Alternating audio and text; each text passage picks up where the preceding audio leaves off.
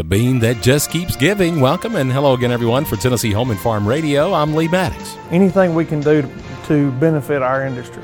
It's to benefit the return on investment from our checkoff dollars. Well, for several years now, checkoff dollars from Tennessee soybean farmers have been mounting up to help with promotion and research of the miracle bean in the volunteer state.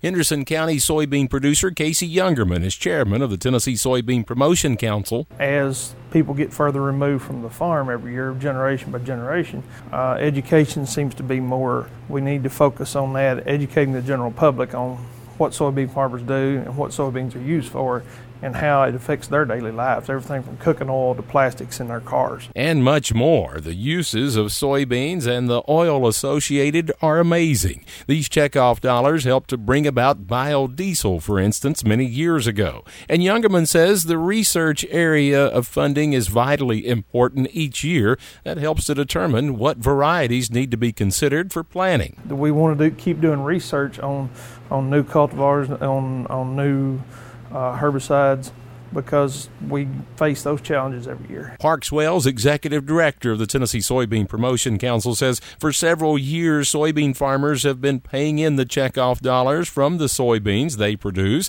that in turn go to help various research, promotion, and educational components, all going back to help our soybean farmers. And when farmers sell their soybeans, 1/2 of 1%.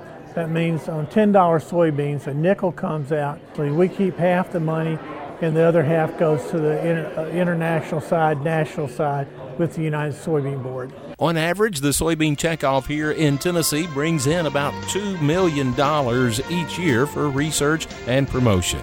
For sure, the miracle bean. For Tennessee Home and Farm Radio, I'm Lee Maddox.